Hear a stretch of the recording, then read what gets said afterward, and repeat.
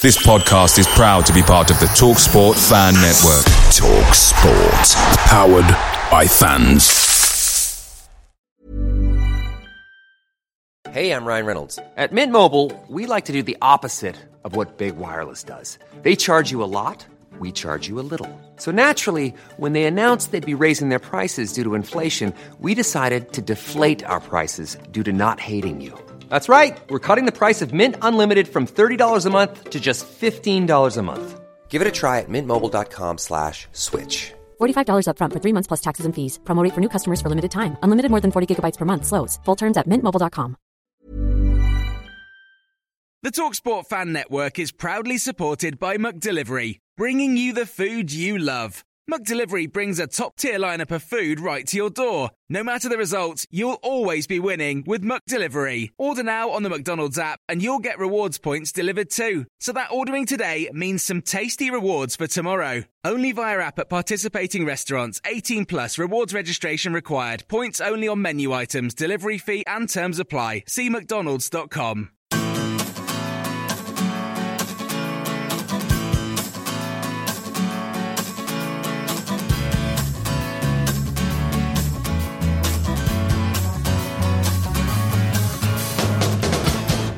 Hello and welcome to a very special edition of the No Nay Never podcast.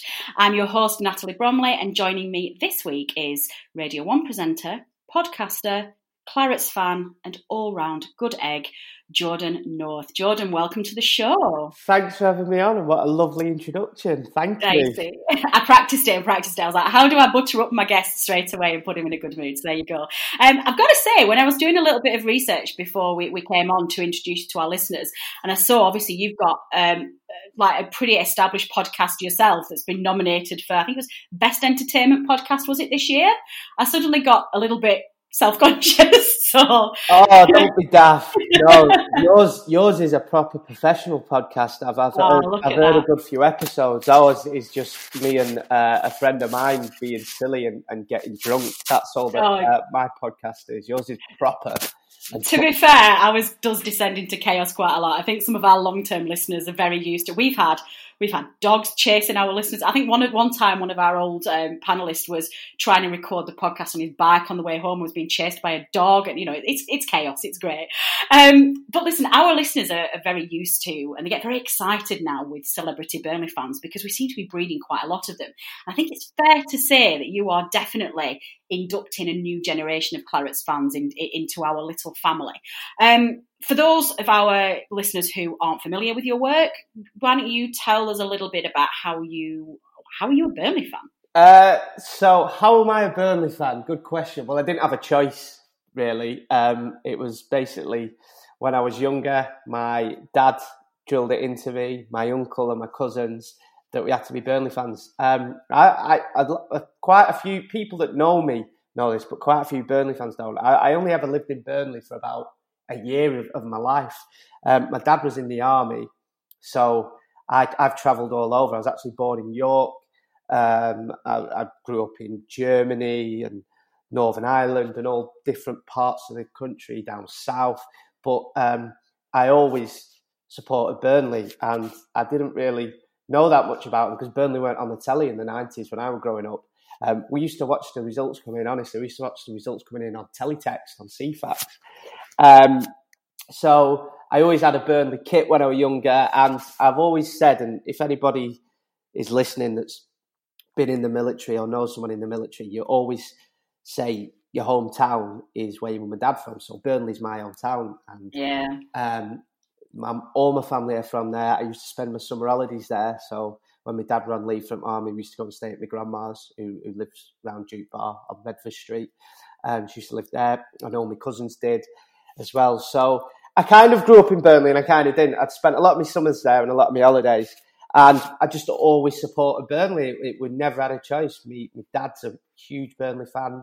His brother, my uncle, and all my cousins are, and all my family that live in Burnley are. So that's how I've ended up being a Burnley fan. I think that's a reoccurring story, isn't it? I think anybody you speak to, even people who've moved down south or expats as well, it's one of those towns, is Burnley, that just gets under your skin, and it's one of those that you can never really leave it once it's part of you. And I get into a lot of debates with particularly with English Football League fans who say, like, why is Burnley any different? Why are we special? And it does feel like that, doesn't it? It does feel to us that there is a rite of passage, and once you've got claret going through your veins, that's it. You're done for life. And it's interesting to hear as well that it's a family affair. I think most of us got dragged in by our dads. I know from my perspective, my dad, I think, got his first season ticket when he was 9. Wanted boys, got 2 girls. I didn't really have a choice. That's it. 9 years of age, Burnley fan, with my tiny little girl with my little Burnley suit on, and then disappearing up to turf. Well, I guess in your time, obviously, you must have some fond memories of Burnley yourselves. And I don't know, obviously, with your career now and how difficult it is to get to games, but is there any notable memories from being a Burnley fan that really stick out to you? Yeah, and 100% what you said before, there is something about being a Burnley fan, because when you think of the size of our town, you know, our population size, we look at Mansfields and Crews, and we're in the Premier League, little old Burnley. So there definitely is something about the town. I don't know what it is, but there is something, and it'll always be home for me. Fond memories for me, yeah. When my first game I went on, I remember Chris Waddle was our manager. So that's, 97, 98? I think my fondest memory is when we got promoted to Division 1 under Stan Ternent in year 2. That would have been the 99-2000 season. So Preston won the league and we came second. Is that the year Wigan came through the playoffs as well? It was like a northwest. Yes, I think, wasn't it, that year? I think Wigan did come through the playoffs. Actually. Yeah. I think we did, all 3 of us. Yeah, I think it was. So that was a fun memory, and that was when I was probably 9, 10 then. So that was my first memory. I remember us playing Blackburn for the first time in 20 odd years. Obviously, we got beat. I have so many memories. I remember my first away game. Oh, wow. The thing is that I remember is whenever we could, wherever we lived, we used to come over. So I was a bit younger for this, but the Wembley final in 94, was it? Yes. Division 4 playoff. Division 4 playoff final. My dad and my older brother went to that, but I was too young to go. So wherever we were on these army bases around the UK or Europe, we used to try and get on Burnley games when we could. So I remember being in the car and after leaving at 6 in the morning, 7 in the morning, just to get to Burnley for 1 o'clock. Wow, that's commitment. Yeah, and then I remember my dad got a post into Wheaton Barracks in Blackpool, which meant we could go on more games, which was brilliant. So, I've got so many fond memories of going on turf, and with all this going on, the thing I miss the most is Saturday afternoons.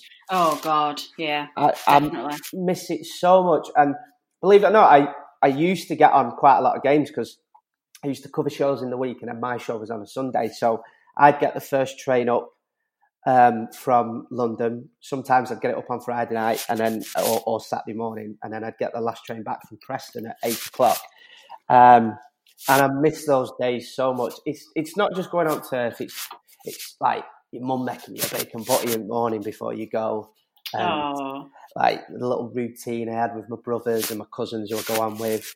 And it's getting back and her making corned beef ash as well. Oh, that's amazing. In winter, and then rushing back. We used to get back about after the match. I'd wolf my corned beef ash down me and then get to Preston Station, get on last train. So I miss the whole day. I think it's the old Saturday afternoon ritual. Yeah. I go in Talbot before. Proper pub. For years we went in Coach and Horses. That was always our put. In fact, my first ever pint was in Coach and Horses. But amazing. I go in Talbot now and have probably too many Guinness before. Not too many. Is there such a thing? Yeah, I'm not sure there is. No, it's like having 3-4 pints of Guinness in Talbot before, and I just miss that, and I'll always have fun memories. And we're flying high at the moment, but I'll always, when I can, if I've got a Saturday free, I will always go and watch them. Yeah, no, I think that's right. I think because I've had a season ticket with my dad my whole life, since I was 9. it's that football routine with my dad that I'm missing immensely. I mean, the current climate is causing so many problems, and it's keeping families apart anyway. But that to me is I miss it. And it's funny you say that about mum's bacon butties and things. You know, whenever I go to an away game, my mum to this day still makes me a packed lunch to take with me. No way. It's hilarious, honestly. We whenever I take my dad, and we usually drive to away games, she'll pack us up a little packed lunch, and she always puts sandwiches, and she puts like cheese and crackers and a little flask of coffee. And I'm like, I'm a married woman now, and I've not lived at home forever. I'm like, Mum, I've got a husband, and she's like, she still packs me up at lunch. And yeah, you're right. It's things like that football just does. Yeah, I'm gonna come back to that point actually later on in the show, because I want to talk to you about the getting fans back in the stadium. So we'll come back onto that in a minute. Yeah. I've got to ask you very quickly before we move on to, I guess, more current affairs at Burnley. Wembley. Promotion to Premier League 2009. Yes, I was there. Of course, that is up there as well. And how many times have I seen that Wade Elliott goal? God knows. My dad was out in Iraq then, and he flew over for it. And my brother, he's in the army as well.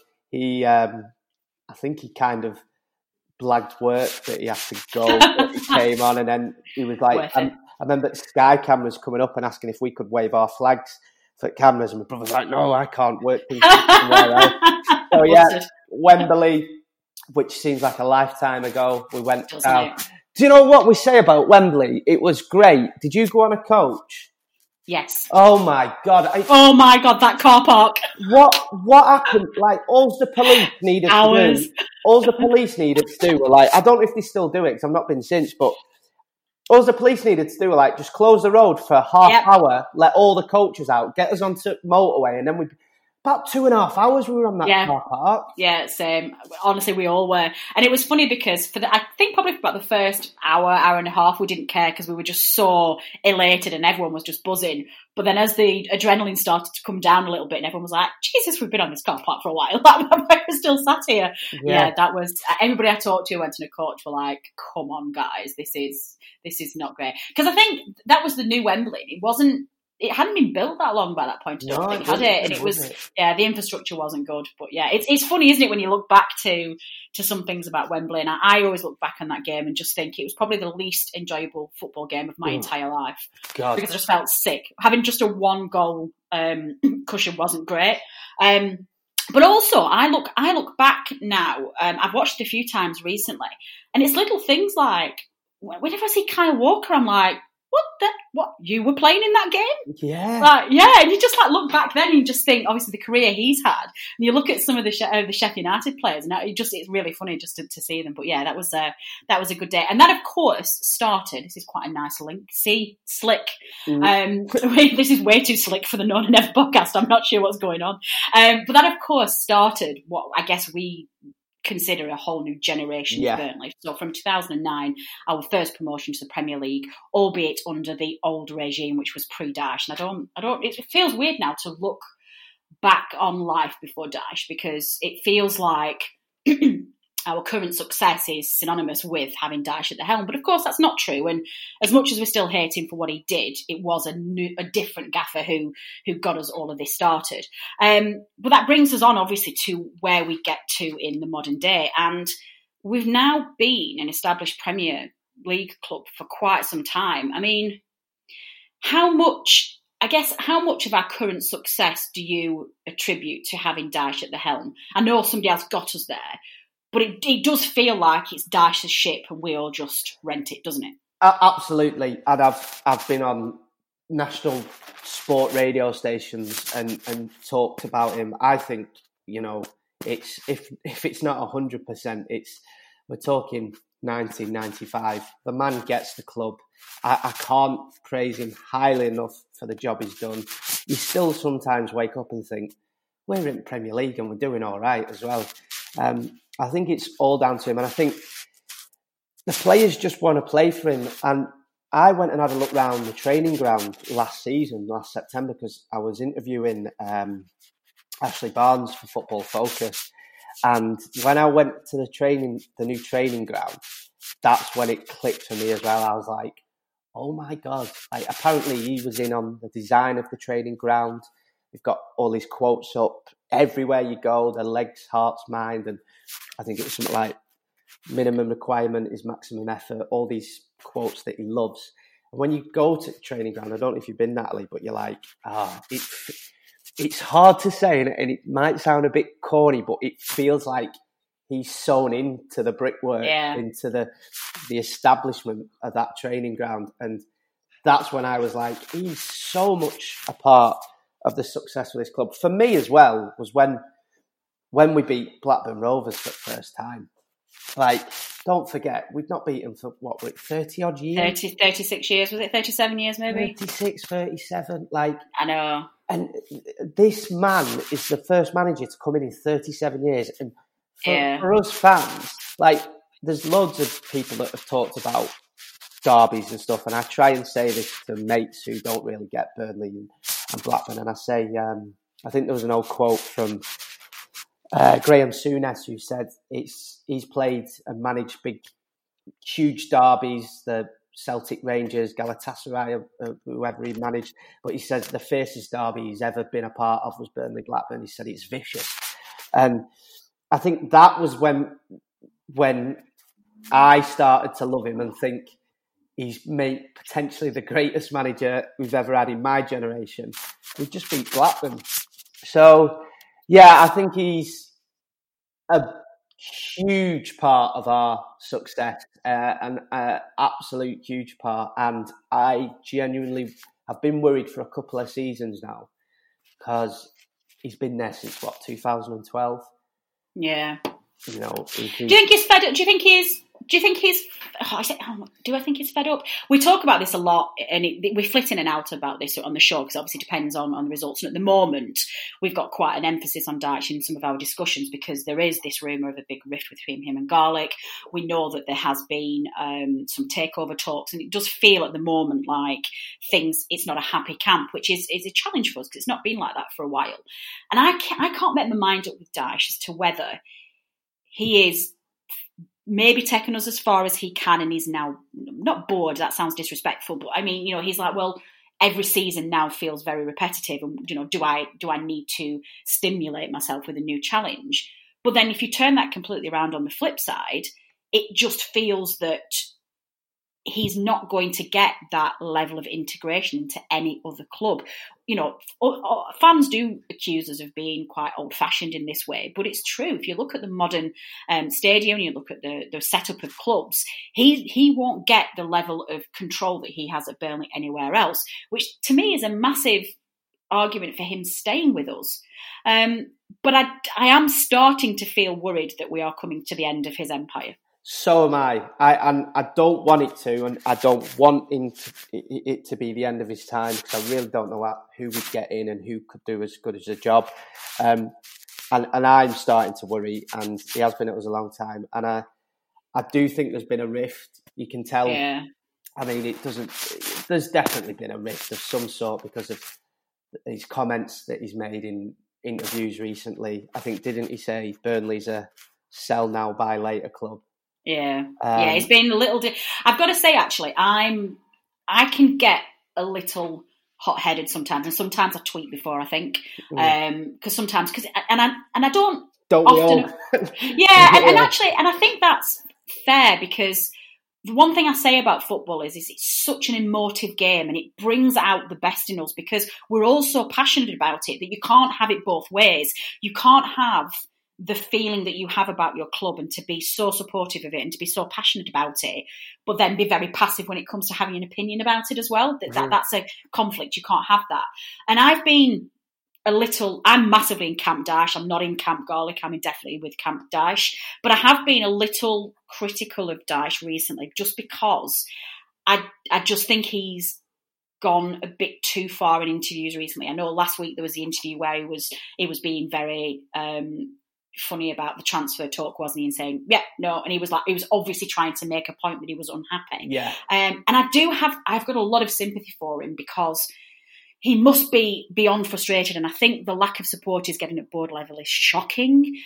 But I also think that he's got to try and, as a manager, you've got to be the PR front, and you've got to protect the players as well, and you can't get it out in the press, especially with the national media and the international media that surrounds the Premier League. You've got to rein it in.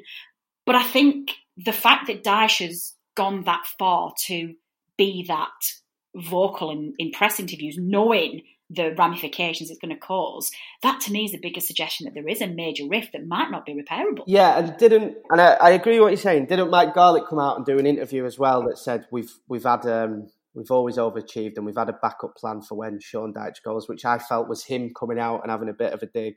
Yeah. So, yeah, the thing is, I get what you're saying, but Dyche can totally throw his toys out the pram, because he must be thinking... He's earned that right, hasn't he? Yeah, and I've been here since 2012. It is 2012, weren't it, when he started? Yes. I think it was. 13, 11, 12, yeah. 2012. And, he's overachieved, even to get us promoted when he did the first time, when we came second, the second time when we came back down. And they've backed him at the right time. I think, like, when we went down and we signed Andre Gray, we needed him then, and that was our highest, I think, our biggest signing that we've spent, the most money we spent on a signing at the time. And I just think the past 2 seasons, they've not backed him enough. No, not at all. Yeah. And if there's any time in all of his reign, there's any season where the board should have said, yeah, all right, it should have been this summer. I know there's a lot going on with COVID and everything like that, so maybe that could be something to do with it. And I'm trying to see the board side, the chairman's side, and I am, because they are running Burnley in a fantastic way in some respects, but he must have his reasons why we've not spent this summer properly. They must have the reasons, whether they're going to sell the club, whether they're a bit iffy because of what's happening with no fans in the stadium, that kind of thing. But they could have just... every time we post something on Facebook now, like the official Burnley account, just go through the comments, you'll see them. Oh, I know. Like, everybody's thinking it. So everyone's fed up. Really fed up. Good to see what the chairman's got to say, but no, I think he's in his right, and he must be like, I've been here for years. We've overachieved. I've built this club. Even when you have backed me, it's been just enough, not enough. Yeah. So, we've got to make some big signings in January. Well, I think that's it. I mean, the whole Harry Wilson saga was just odd, and I actually started to get really excited about that. And I do wonder why that. I don't buy the reasons of why that fell over. If we're talking about 3 or 4 million here for a young player who plays on the right wing, which is a position we're desperate to cover. I just don't buy that. I don't know whether or not we needed to sell Tarkowski to fund it. I don't know what was going on there, but that was all very odd, and it just seemed to just fall away. I'm glad we kept talks. I really. Oh God, yeah, that was really important. You mentioned as well if he wants a new challenge. I've said this before, and a lot of people have scoffed at me, going, "Don't be daft." But I can imagine him if he does want a new challenge, because it doesn't seem like any Premier League teams want him, and I don't know why. No, I don't know why. Because and I know why it is, because other fans, and I've argued with other fans in pubs, they think we play this real bad style of football, and we don't. No, we really don't. Football fans, and Twitter especially, and football is just an echo chamber. And they say things like, I remember a fan said to me, I don't know, you watch that week in, week out. I was like, hang on, we don't play like that every week. It was actually when we played Spurs a couple of seasons ago, and they beat us in last minute 1-0 at Wembley when Spurs were still at Wembley. I went on the game, and the Spurs fan said it to me, and I was like, that is the only time where we've actually come and parked the bus. We don't always play this style of football that we're linked with. But I imagine if he wants a new challenge, I can see him going to a Derby or Nottingham Forest, because they're desperate to get back up. And if there's anyone that could do it, it'd be him. Whether he'd take the step back to the Championship, I don't know. But if he does go, that's where I could see him going to. Maybe leaving, falling out with the board, having a bit of time off, because he still lives in Kettering, doesn't he? He still commutes. Yeah, he does. He comes up 3 days a week, doesn't he? That's really interesting that you say that, because on the last game of the season last year, I was desperate for Watford to go down and Villa to stay up, because I genuinely thought that if Villa went down, they'd sack Dean Smith, and I genuinely thought that Dyche would go to Villa. I thought that would have been a fantastic move for him. So, do you know what? I said the same. I was like, I can imagine him taking over from Villa. And there's another club that he's always linked with. I thought he'd get the Leicester job before. Oh yeah, I think if Leicester had come in for him maybe 2 or 3 years ago, I think he would have got it. I think Leicester just at the wrong time outgrew him, and that sounds disrespectful to Dyche, but I think they've just moved into a new bracket now where they're going to be intending to compete for Champions League every single year, and Dyche still has to, I think, do the perception of the middle step before he gets a top 6 job. He hasn't won any trophies yet. Obviously, he's won the championship title, but certainly in cup competitions, his record isn't great. And those teams expect to be getting to the last final stages of the cups. He is perceived to be this quite negative, old-fashioned style of football. He's not known to be an attacking flair manager. And I think he has to go to, like Leicester, before they got Brendan Rodgers, were in that bracket of, say, like West Ham's before they got a bit rubbish. Those kind of always top 10 sides, maybe even Everton before Ancelotti went. And I just think he needs that next step before he gets one of the top 6 sides. So I'm not worried about Leicester anymore. There's very few actually Premier League sides that I'm now worried about him leaving those to go to. Sorry, go on. No, go on. No, I was just going to say, I agree with you, and I'm talking like I want him to go. I really, really don't. I've always said this. I think he could do, if you remember when Alan Kirbishley was at Charlton for God knows how many years. Oh, God, yeah, it was like 16, 17 years. And look at Charlton, they always managed it, didn't they? And they always beat teams around them. And he could do that. He could be at Burnley and at Turf for as long as he wants to be. He could do what Alan Kirbishley did with Charlton. And I don't want him to go, but it always feels like every season we do now in the Premier League, every season we overachieve. Yeah.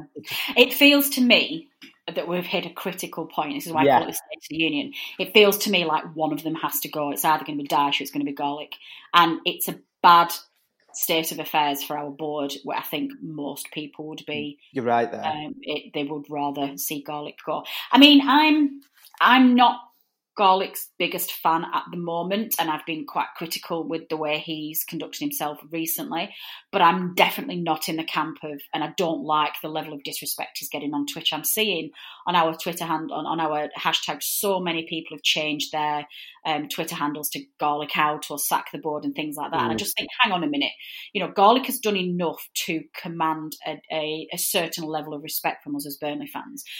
Just because through the early Premier League years, he did an incredible job of steadying the ship, really managing the finances, keeping Burnley fans' feet on the ground. We'd been promoted one year. We wanted to sign Messi and stay up forever. It's like we got emotional and we got carried away with ourselves. We wanted in our first year as Premier League to be spending 100 million on players, because you just see these riches. And I think him and his board did an incredible job of keeping our feet on the ground and cementing and funneling that money through to Barnfield, to the new training centre, and I think he was brilliant.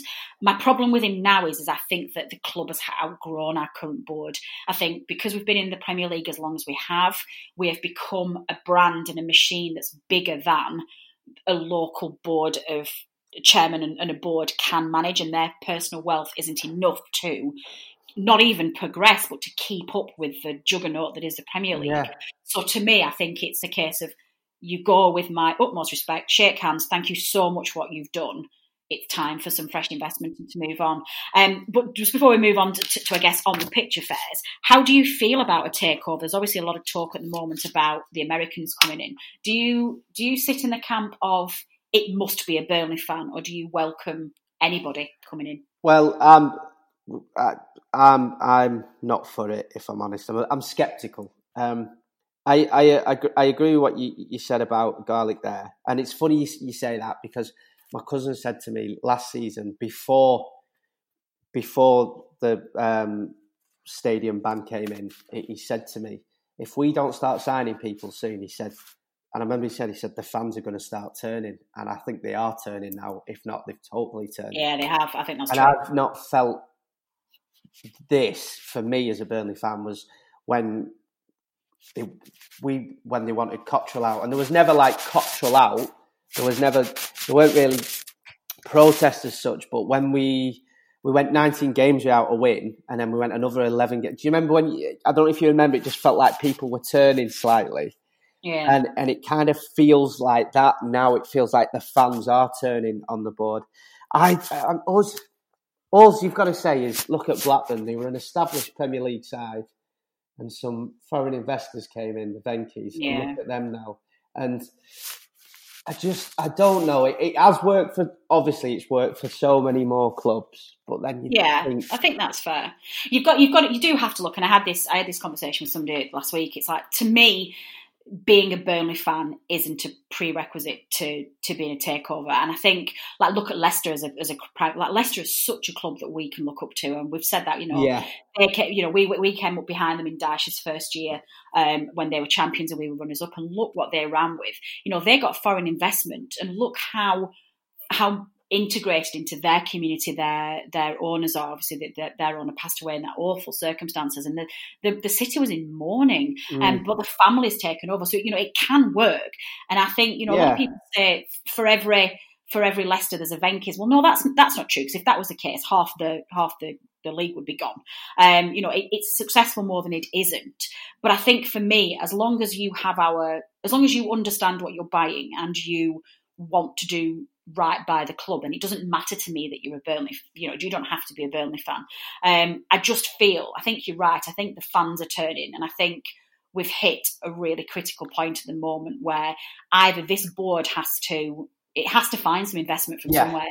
And I don't expect our chairman and our directors to put their hands in their own personal wealth. I don't expect that. I don't think I would if I was a director on the board. But if we are solely reliant on Premier League money to survive, then we have to sell this season just in case we go down at the end of this season.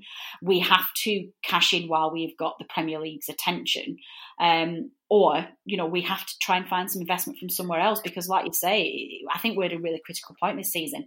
And it's difficult, Jordan, isn't it? Because I wonder how much of this is being exaggerated by the COVID restrictions that we're all living in, and it's a time of immense anxiety for so many people, and it's really worrying times, and we haven't got things like football as our outlet to enjoy. But also there's things aren't going very well on the pitch as well, so we're 3 out of 3 and bottom, in the relegation zone with no points. And on top of that, there's then this talk about this new Premier League restructuring where they're going to reduce the league, and it's all the power and decision making is going to go to the top 6. All of that together just feels to me like this is a key season that we've got to have some change. Yeah, and I get what you're saying there, and it has worked for so many more clubs. But don't we have about quite a bit of money in a pot? But again, I'm sure Mike Garlick's got his reasons for why we don't want to spend that. And my only reason why we haven't signed any or made any big signings into this new season is because of what you said, because of COVID. And you think how many other businesses aren't investing? How many other businesses have said, we just need to ride this out. We just need to keep our head above the water and see how it goes. So, yeah. Although that said, did you read Chris Bowden from the Burnley Express's article that he wrote last week? No, he's a great writer, Chris, as well. I think. He really is. I love Chris Bowden so much. We're trying to get him on the show. Actually, we're going to speak to him in a while. It's interesting when you talk about how there's a bit of a fan revolt and how tables are turning. Local journalists have always almost been an extension to the Burnley PR camp. They've always been in the know. They've always had first scoop on stories, and they've always had a direct link to the media team. And in exchange for that, they've always been very respectful, and they've not rocked the boat. They've not been overly critical. But recently that has changed. And I think with the emergence of things like the Athletic and the Premier League rules, meaning that, the club just aren't able to give exclusives or give priority to local newspapers. It often feels that local newspapers at the moment are having to report secondhand on what other newspapers are reporting, and that must be hugely frustrating for Chris Boden. But he last week wrote a really scathing article about what's going on at the club, to the point where he even said that he felt that the board's conduct was borderline negligent. And I've never seen Boden come out and be go and read it. It's really, really good. So for him to take that stance as well, and interesting, one of the points he said was that apparently the official line coming out of the boardroom is that there is a complete conflict between what Dyche wanted in the transfer window, what Rigg wanted in the transfer window, and what Garlick was going to be able to provide. And actually, apparently, Rigg and Garlick, it's reported that they tried to sign, and quote, was several players, and Dyche vetoed all of them because they were not the players that he wanted. So that, to me, suggests that there was money to spend. They did actually want to sign players, but there's obviously some conflict then as to what. Now, we don't know. This is really difficult to discuss because, number one, we don't know how true that is, although it was reported in the press, in local press as well. And number two, we don't know what those players were. If they were more goalkeepers, for example, or they were players who just Dyche does not rate at all, and Dyche just didn't want us to waste our money, fully expecting that they would try and find somebody else, then that's justifiable. Yeah. But that's not great. I need to read that because it sounds good. I'll definitely give that a read. It sounds like both sides need to meet 50-50, need to meet halfway, don't they? Because ultimately, if your manager doesn't want the player, then you go back to the drawing board and say, right, what about this guy? And he's like, yeah, all right. Or he goes back and say, I really want this guy. It's got to work both ways. Yeah, it does. That's quite worrying. I'll give that a read. That's quite worrying. Yeah, I didn't feel great when I read it. I came up, I was like, Jesus, Boards, you've made me feel like I was holding my head above water, but I read that and I was like, oh, this is not good. Yeah, have a read of it. But like I say, it in some respects, this sounds awful, but because of the pressure that the Premier League's putting on local newspapers, and the fact that Boden doesn't necessarily get news before anybody else does, I almost give it more respect when he was reporting on this, because he just didn't hold back. And I just thought it was a fantastic piece. It's really worth a read. So yeah, do go and hunt it out. Yeah, definitely.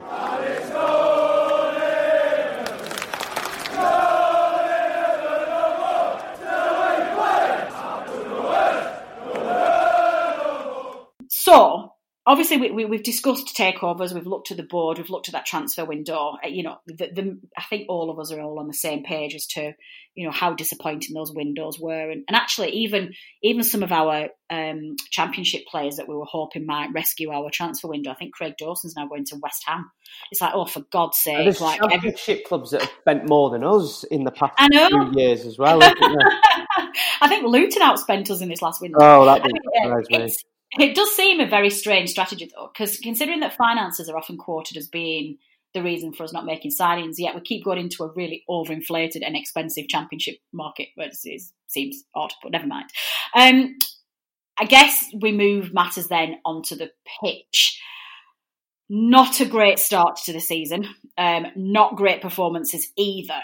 I guess, oh God, where do we even start with this? I guess, tell us how you are feeling generally about like on the pitch performances. I think it's like, if you think about it, last season, towards the end of the season, we got some great results with pretty much the same squad. We got some really good results. So I am a bit worried, but I think it's because what's going on between Dyche and the board, it comes from the top, and it's kind of infecting into the squad, if you will. And I think that is it's like morale's down because, the players pick up on things like that as well. So I'm a bit worried. I do think we've got enough to stay up this season, potentially. I think we miss Ben Mee at back. It's hard to say, and it is hard to say. We've got West Brom, haven't we, on Monday next week? Oh, that's massive. That's a big game. I think what's gone on behind the scenes has somehow reflected on the pitch as well. And that happens at any club. Look at Watford last season. You would never have thought they went down. But with all the turmoil they had, the new managers, the board, it reflects. It's in any job. If the manager and your managers are falling out, it has an effect on morale for the whole team. It does. So I think that's what's happening because, we had a few players out injured towards the end of last season, and we churned out some good results, some really good. Yeah, that's true. It seems very strange that in the space of just 4 weeks in between the squad that finished last season, that patched up job, I think we were third in the form table going into the last game of the season. I thought we were amazing. That was a restart. Yeah, apart from the City game, and Brighton at the end, that was, but then we were done by then. Do you know what worries me, Jordan, about this season? And I keep saying this, and I don't know whether I'm just being really paranoid. The main thing that's really worrying me this season is this just unbelievable amount of goals that are being scored this season. Like, the season has started and every single game has got 6, 7, 8 goals in them. And it worries me that is not going to help us at all because, number one, we don't tend to score 3 or 4 goals in a game.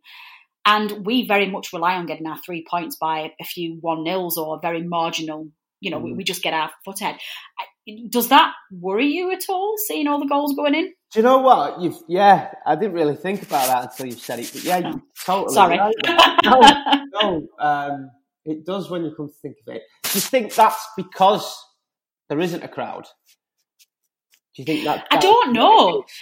Yeah, did you see? I don't know if you've seen this. There's been quite a bit of sports analysis done on the success of penalties since no fans were in the ground. Like, nobody's missing penalties, particularly in the League Cups, and most of them are going to sudden death shootout. And a lot of people are saying that the pressures that players feel putting penalty shootout with no fans behind that net, it's like they just get. It's like training. They're just getting them all in the back of the net, and they're saying that is one of the biggest pieces of evidence of the effects that a crowd can have on the penalty shootout and that extra layer of pressure that it adds. And I wonder whether the centre forwards are much more relaxed. They are more willing to try something because they've not got that pressure. They've not got the crowd behind them, and they're not afraid to. Because sometimes if you try a little cheeky flip or you just try and shoot and the crowd are like, oh no, I do it.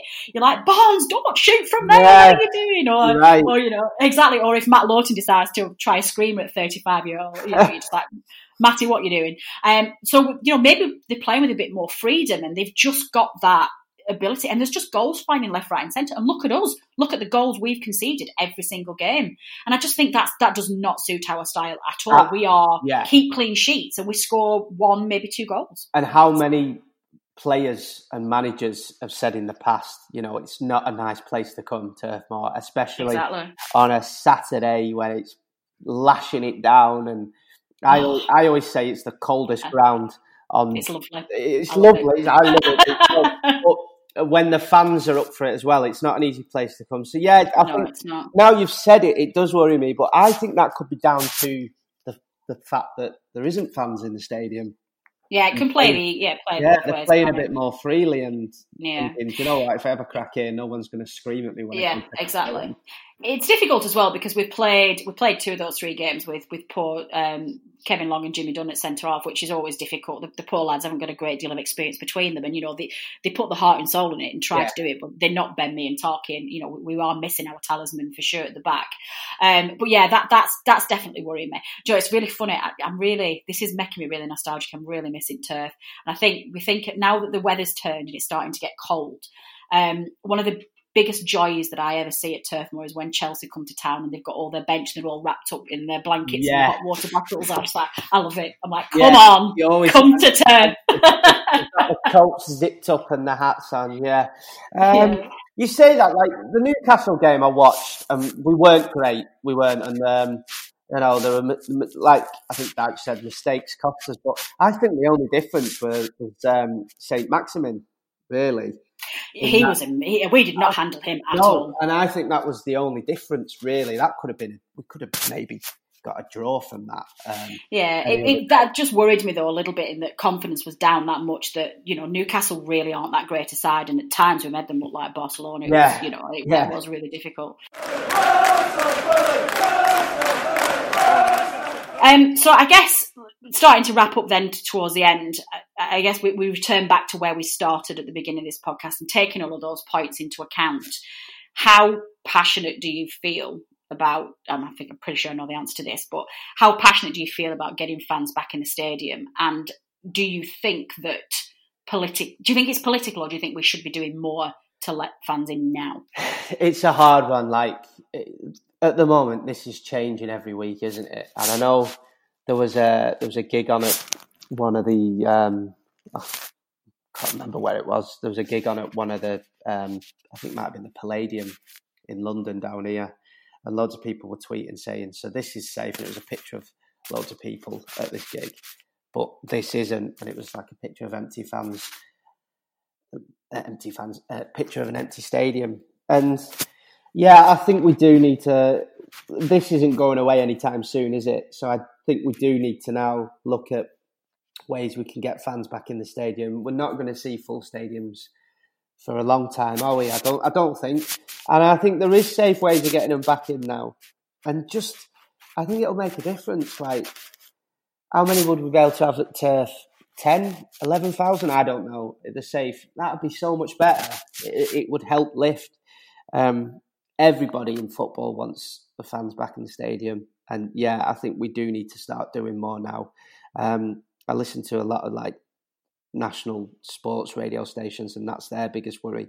My worry is that we're starting to get used to it.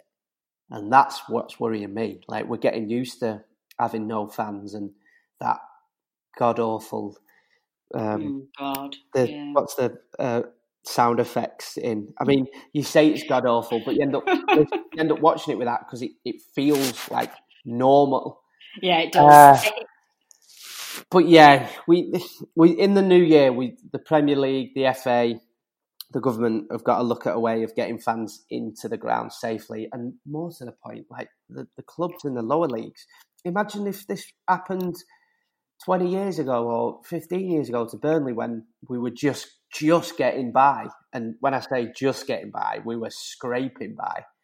Like, you need your 11,000 fans in the stadium buying pies and pints and coffees at half time and hot dogs and what have you, because that's still a big part of your income as well. So we need to definitely look at a way of doing it. Yeah, it's really tough, isn't it? It just feels a little bit. I don't understand why fans aren't in the ground yet, and it just because some of the things that can be done are much more risky than, like you say, having fans in a stadium and just, God, even if we had to do a lottery system, and even if I could just go to like one game in the season, I'm just desperate to get back, just get there with my dad, get a Benny and Hot, and just at half time and just sit there and do it. It's going to be a difficult time, and hopefully.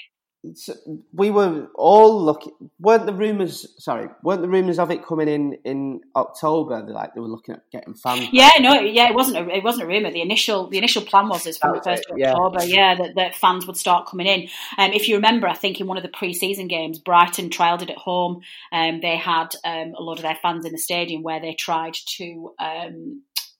They had them in there, so I'm very jealous of Brighton fans because they at least got to see something live.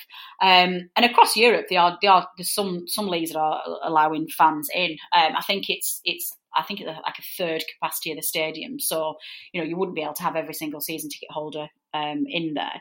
I think there was a plan to do a lottery, and you'd get. I think you ended up on average with maybe 4 games a season. But right now, it's better than nothing, and it just feels that. And I'm worried about the Football League as well, and I'm worried about some of the lower league clubs you don't have television rights, and even the Championship income's not generated very much from TV. And I just feel if we don't start to get back soon, we are going to. Well, the Premier League's in danger, Jordan, of really damaging its brand anyway. I mean, VAR's been just an utter farce. Yeah. The new handball rule this season's just been ridiculous, hasn't it? I mean, God, some of these decisions already this season. What was the big one last weekend? Was it the Spurs game? There was just a most ridiculous one where the United one as well, Man United. Yeah, there was. I think there was a really big one where Steve Bruce came out. It was a Newcastle equaliser, wasn't it? Where Bruce came out and just said, we might have benefited from this today, but I don't want to see that given, and that'll go against us on another day. So you've got a Premier League that is ruining the game. It's turning it into a purist television analysis game rather than what we know and love. Apparently the during lockdown so far, the Premier League's lost 700 million. Yeah, I heard about that. That is frightening. And I just think, there's things that people can do, and I just think get us all back on. So we will see how that goes.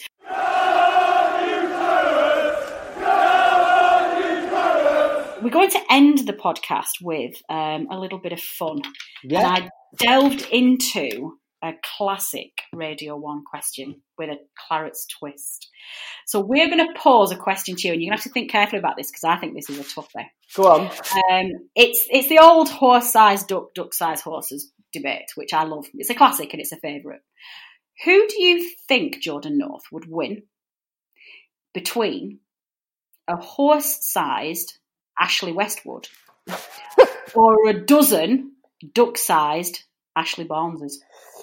A horse-sized Ashley Westwood and a dozen duck-sized Barneses. I'm going to say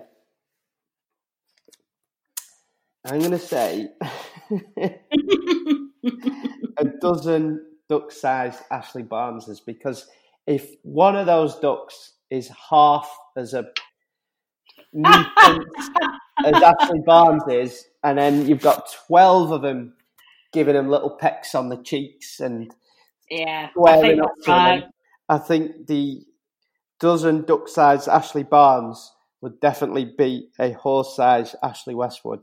Yeah. Although I do think it'd give him a game. I think Westwood would fight there. I think that would be. They'd just be nipping away at the little hoofs, and the horse would be able to, and then one would jump on him, and then the other jump on him, and then he'd just be pecking away. And the horse Ashley Westwood would not have a. Do you know what? I'm going to go to bed tonight. It's going to be one of those things. I'm going to go to bed tonight. I'm going to get in bed. I'm going to go, you've called it wrong there, Jordan. If you think about it, the horse. I might put a poll in the field and see if our listeners agree with you. What's he talking about? Well, I'm the most indecisive person ever, so I'll get in bed tonight. When I first wrote it, my initial one was a horse-sized Ashley Barnes, and I was like, well, that's not fight. We need to handicap Ashley Barnes somehow, because a normal-sized Ashley Barnes would probably beat a dozen duck-sized Ashley Westwood. No, the other way around. Yeah, the other way around. So, but we'll see. Jordan, it has been an absolute pleasure having you on this evening. It has been hilarious. I could literally talk to you all night, but fearing for this podcast going on for about 3 hours, we are going to need to call it a night. Why don't you tell our listeners where they can tune in and listen to your wonderful show? Thank you, first of all, Natalie, for having me, and keep up the great work. I dip in and out, and I listen when I can, so thank you very much for having me on. I hope I haven't been too negative. It's just at the moment not at all. We're all feeling a bit. If you get me back on in New Year and we're flying high, I'm sure it'll be But you're right. It's our love. It's what we care about, and you're right. I could sit here and talk to you for 3 hours about Burnley. So thanks for having me on. You can hear me on Radio 1 on Friday, Saturday and Sunday from 10:30 till 1. And also I've got my podcast, which is coming out in a few weeks, the 5th series, Help I Sexted My Boss. I do it with my posh mate, who's an etiquette expert. Yes, a lad from Burnley is mates with an etiquette expert, and that's the whole premise of the podcast. Excellent. Well, that is fantastic. Thank you so much. Listeners, that is all we have got time for this week with this very special episode. Hopefully that has filled the gap while we're on an international break. Dave and I will be back on Friday with the preview show, where you can have a look ahead to the next Claret's game. And then the full team will be back on Tuesday, where we are hopefully going to be celebrating 3 points against West Brom and a chance to get our season kicked off again. Many thanks, as always, to producer Matt for knitting this all together and producing it, to band Joyce for our music, but special thanks to you, the listener, for downloading and listening to this podcast. Your support is very much appreciated, and we would not be here without you. I've been Natalie Bromley. This has been the Nona Never podcast. Until next time.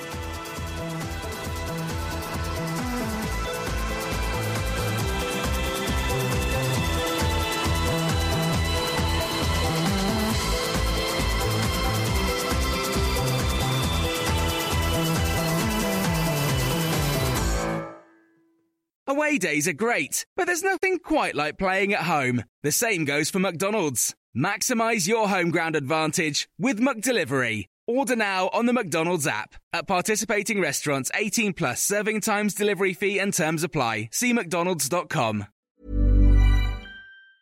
And there it is, that's as good as it gets on this stage. Nissan Townstar EV strikes again. It's an unstoppable van, unstoppable. Just fantastic. You can actually see the ProPilot technology in action. Effortless parallel parking. It moves with all the confidence that comes with a 5-year warranty. And with a bench full of all-star van experts, there's real strength in depth here. That's all-star quality. Search Nissan Townstar EV and visit your local all-star van centre to see for yourself. Terms and conditions apply. 5 years or 100,000 miles, whichever comes first. ProPilot is an advanced driver assist technology. Driver's responsibility to stay alert, drive safely, and control vehicle at all times. This podcast is proud to be part of the TalkSport Fan Network. TalkSport. Powered by fans.